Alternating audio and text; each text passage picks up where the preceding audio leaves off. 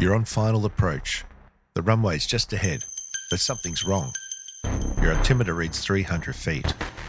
Too high. Your airspeed is too fast. A roaring warning. Determined, you cut the power, tap the rudder and angle down. The plane shuddering in protest. The airframe trembles as the airspeed defies your efforts. The threshold approaches, time slipping away. Gritting your teeth, you dive, but control remains elusive. The runway's end rushes towards you. You flare, but it's futile. The plane won't obey. In a heart-stopping twist, you shove the stick, the ground collides, and you bounce back up. Another push, the nosewheel collapses, metal screams, and the world stops. Adrenaline fills your senses, the aftermath silent.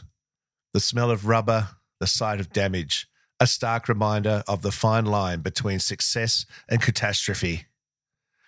Today, we're diving into the crucial topic for all pilots, the importance of making a decision to execute a go-around and top tips to help you avoid them. I'm going to answer all these and more coming right up. So strap in and let's get into it. Standby star 9000, 1013, Kilo 25. Coordinating aileron and rudder, bank, balance, bank pressure rolling to 30 degrees. That's 30 degrees there. Runway 29, 1631.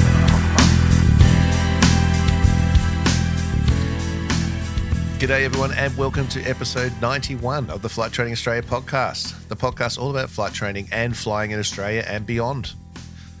I'm your host Trent Robinson. Thank you for joining me. Well, another air show has been successfully completed. This time the Pacific Air Show, the first time coming to Australia. Looks like a lot of people had a lot of fun. It was certainly looking a little bit concerning to begin with. People were worrying about the standard of performers and the quality of the show, but it seems like it all came together well. Some interesting feedback from everyone with the event being successful, and no doubt now proving the concept next one will be even bigger and better. So looking forward to that. If you went, let me know what you thought and share your photos. All right. Before we get into today's episode on missed approaches and go-arounds, I just want to quickly touch on foreign license conversion. Now, it's sort of an interesting topic. I've sort of been tossing up whether to do an episode exclusively for it or not, but I guess I'm talking to mostly people that are already got the license and don't need to do it. But as the question comes up commonly on online forums and that sort of thing, I thought I'd just touch on it quickly just to give you all a bit of an idea of what happens and how it works, so that if you get asked, you have a bit more of an idea on how to guide people. Now, one of the biggest factors in a foreign conversion is students needing to verify, or pilots rather, verify their license details with CASA. And the only way to do that is for CASA to actually contact their country's aviation agency. And this is pretty much where the whole time delay comes. So it's typically not a process that's going to happen quickly. However, you don't need to wait for that transaction to take place before you can start thinking about, doing some study and getting ready. So essentially what's going to happen is there's a form which you can find online, and there's obviously a full CASA website page all about this. And again, I'll put the link in the description for this episode so you can find that easily. And it takes you through the whole process. So in short, 614A is the form that you need. And that's where you put all your qualifications. Now, the only, variation to this is if you are from New Zealand and we have the Trans-Tasman Mutual Agreement in place, which is the TTRMA form, you fill that in instead. And that is more of a agreement between Australia and New Zealand that we are happy that we're pretty much like for like, and you can then operate on your New Zealand Class 1 medical at the initial stages of the rating. To best of my knowledge, that doesn't work for a private conversion. You have to go through the normal methods, but for professional commercial license, it does, because it's all hinged on the New Zealand Class 1 medical. All right. So you fill in the form 4A, and then that goes to CASA. Then CASA is going to go and write to whatever your country's agency is and verify your details. Eventually, once that's all done, you're going to get a letter. And this is why we can sort of get ahead of the process a little bit. The letter's going to state that you need to do the theory exams for the license you're doing as far as air law and that sort of stuff goes. So there's an overseas air law exam. It's called the PAOS, the CHAOS, or the AOS. Unfortunately, there's not a whole lot of guidance in the MOS for this, which is a little bit weird. But essentially, it's the air law conversion. So just to follow the Australian air law topics in the MOS there, and that's the manual standards. And then that's the bulk of the theory. Then it's radio procedures, licensing, that's all covered in the air law. Get flying to standard to be able to then pass the equivalent flight test for whatever you're applying for. Once that's done, Form 61-4B will be completed and filled in, and that's what's going to get sent to CASA. And this avoids the whole need for a training record because obviously if you need to be recommended for a flight test, you need the training records to do all that. So this 61-4A letter of approval that comes in allows all that to happen, and then the Form 4B gets submitted. All right, so people that are trying to convert can do a fair bit before that letter takes place. It sometimes can take months. My recommendations are once the form's been submitted and CASA's indicated that they have contacted your agency, is you drive the show and call them up weekly or as appropriate to just make sure they're on it and get it done because, yeah, it can drag out depending on who's talking to who. All right. Okay, so hopefully that helps. All right, now today we are going to talk about missed approaches and go-arounds. As I said in the little opening bit there, a little bit of drama for you, but it is one of these things that is just so easily avoidable of having aircraft damage and hard landings, just the human nature to push and to say, oh, I'm nearly there, it'll be okay, and get it down. And these are the reasons why we have things like stabilized approaches and, being configured by a certain height above the ground. And if not, let's just go around, start again. Anyway, we'll get to that in a sec. I'm sure you've all probably seen a situation like this evolve in front of you. I've seen plenty of aircraft porpoising down the runway, landing on the nose wheel. There's a fantastic video, or horrific video, depending on how you look at it, just going around social media at the moment with the Conquest, like how a Conquest pilot is allowing an aeroplane to do this. But then I've seen airliners and larger military aircraft do exactly the same thing and just bouncing down the nose wheel, porpoising down until usually the second or third time the nose wheel says, "No, I'm out," completely snaps and shears, and the aircraft comes to a stop on the nose. So when it comes to flying, we all know that making decisions is an integral part of the process. The one decision that carries significant weight is the choice to initiate a go-around or missed approach nice and early. All right. Now, this could be for a number of reasons, and we use the term sometimes interchangeably. You have a go-around or a missed approach, but typically a go-around is a visual maneuver, a missed approach is an instrument approach maneuver. All right. So I might use the two terms here, but they are essentially the same thing. So imagine you're on final, visibility's deteriorated unexpectedly, the wind's changed, the runway's not clear, or your aircraft configuration, more importantly, is just not right. So it's moments like these when the ability to recognize and act on the need for a go-around can mean the difference between a safe landing and potential disaster, or at very least aircraft damage. So why is making the decision so crucial, and for some pilots, so hard? Well, ultimately, as we know, it boils down to safety, but pride also plays a part in all this. So if the conditions or circumstances are unfavorable, you've got to have the confidence and the skill to commit to a missed approach. It might feel frustrating to divert from your intended landing, go around, come back around again. People on the ground are watching. There is no lost pride in any of this. This is about safety. And it's your responsibility to ensure the safety of your crew, your passengers, and the aircraft. All right, so here's some top 10 tips to help avoid situations that necessitate a missed approach. And the first one is really good comprehensive pre-flight planning. Now you think, well, hang on, how can I know if I'm going to do a go-around? Well, sometimes go-arounds result from poor planning.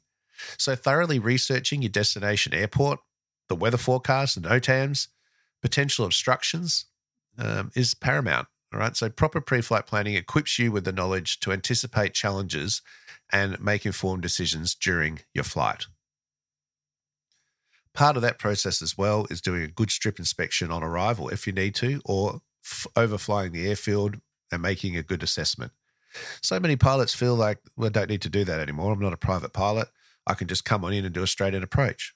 Well, if you've got all the information at hand, that may be the case. But there are plenty of times where just doing a quick, simple overfly, having a look at the airstrip, the windsock, especially if it's unfamiliar, can save you a lot of heartache. All right, tip 2, embrace the stabilized approach. So maintaining a stabilized approach by adhering to the correct airspeeds, descent rates, and obviously good runway alignment. Stabilized approach significantly diminishes the probability of needing a go-around. Remembering, if these perimeters falter, opting for the go-around is the safer choice. The manual standards has our schedule of tolerances that we're aiming for, and these must be adhered to. Especially in smaller aircraft, you're carrying 5-10 knots of extra airspeed on final, it's going to result in a float. This prolonged float leaves you more vulnerable to winds, to wind shear, and also chewing up valuable runway distance. The other thing is, from a human factors point of view, is you may well get away with it in those aircraft because you've got plenty of runway ahead. But if you translate that mental attitude into bigger aircraft later on down the track, you're going to give yourself a scare. All right, tip 3, commit to continuous training. So stay sharp through regular training sessions, proficiency evaluations, your flight reviews, your proficiency checks. Simulate missed approach scenarios and make sure that you handle the aircraft properly and you're dealing with those things. So the process of retractable undercarriage, not manual propeller pitch control. So retractable undercarriage. Do I go flap, gear, flap, flap, gear, flap, flap? What's the combination? How's that going to affect the climb performance of the aircraft, dealing with the initial sink? All right, a lot of pilots will try to do a go-around, point the nose to the sky and clean everything up at the same time. Remember, flap is a source of lift. If you dump the lift, you've got to replace it with either angle attack or airspeed. If that hasn't happened, you're going to sink. So it's quite okay to fly level initially, clean the aircraft up, and then adopt the climb attitude. It doesn't all have to happen at once. Tip 4, constantly monitoring weather conditions. So weather can transform rapidly, particularly during approach and landing phases. It's not uncommon at all to have varying wind directions and strengths low to the ground. All right, so vigilantly monitor weather updates. Check your TAF, check your AWIS, check your ATIS if it's available to you. Otherwise, apps like Windy can give you a very good indication of what the wind is doing. Make sure you're on surface level, then bump it up to 3,000 feet, 3,000 feet, and just see what the wind is doing. This will allow you to adjust your approach strategy. And if things deteriorate beyond your comfort zone or look like they are, have a plan already decided so that you know you've got options. Tip 5, enhance your situational awareness. So developing that strong situational awareness is vital. Acknowledge your surroundings, be aware of potential threats, and be prepared to act swiftly if the situation demands a missed approach. Tip 6, master effective communication. So maintain crystal clear communication with air traffic control and other traffic. If you sense impeding safety concerns, don't hesitate to tell them and articulate your apprehensions and your intentions. If they give you a clearance that you're not able to comply with, tell them that you can't and then give them the solution that's going to work for you. Air traffic controllers are your allies and they're there to ensure safe operations. If you're dealing with other aircraft, then make sure you let them know what your plan is and be specific and be accurate. Don't leave it as a big mystery as to what you're actually going to do so they don't know how they're going to separate themselves from you. Tip 7, stay mindful of terrain and obstacles. So take note of the surrounding terrain and potential obstacles during an approach and landing. This can obviously be straight ahead in front of you, in the missed approach, and everything to the side. Remember, if the wind's a crosswind and there's buildings, terrain, obstacles either side of the runway, this is going to churn up the airflow and potentially give you some control issues. So heightened awareness minimizes the chance of encountering last-minute surprises that could necessitate a missed approach. Tip 8, utilize your advanced navigation systems. So leverage advanced navigation systems to increase accuracy during the approach. So this is things like GPS. Have a look at your ground speed on base and compare it to your indicated airspeed. If it's lower, you're pushing into a headwind, which means once we turn final, it's going to be a crosswind. You might have tailwind on final. In this case, your ground speed is going to be higher than your indicated airspeed. This will all give you an indication that maybe we're pointing the wrong way, and that's going to result in a float and long landing. So all this information is there if you learn how to use it. If you're using other glass cockpit information, you're going to have wind vectors and headwind, crosswind components. You can set it up all different ways. Use that information. It'll give you an idea of what's going on. But ultimately, one of the best sources is the windsock. Usually there's one very near to the threshold of the approach end of the runway. Not always, but if it is, look at it. Pilots sometimes get so fixated on looking at the runway that they forget to actually just look at the windsock and see what it's doing. This will tell you a lot about the conditions on the land and what you're about to encounter from handling point of view. All right, tip 9, trust your instincts. Your intuition as a pilot is a powerful tool. If something doesn't feel right, whether it's the weather, the visibility, the aircraft configuration, your speed, your height, trust your instincts and go for a go-around early. It's so important. All right, and tip 10, foster a safety-first mindset. So just cultivate a safety-first mindset as a cornerstone of your aviation practices. This mentality ensures that the safety remains at the forefront of every decision you make, from flight planning, takeoff, landing, and packing up and driving home. All right, so as we wrap up, the biggest thing I want to emphasize is that the decision to execute a missed approach or go-around is not a sign of failure. It's a mark of your professionalism and airmanship and dedication to safety.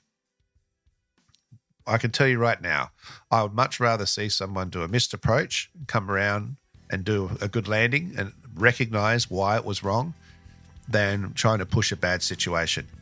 Aviation industry is going to value pilots who prioritize safety above all else. Remember, a missed approach is a tool in your toolkit. Knowing when and how to use it is a skill that can save you from an embarrassing situation and even save lives. So by following the 10 tips that we've discussed, you could greatly enhance your ability to make informed decisions and reduce the likelihood of needing a go-around.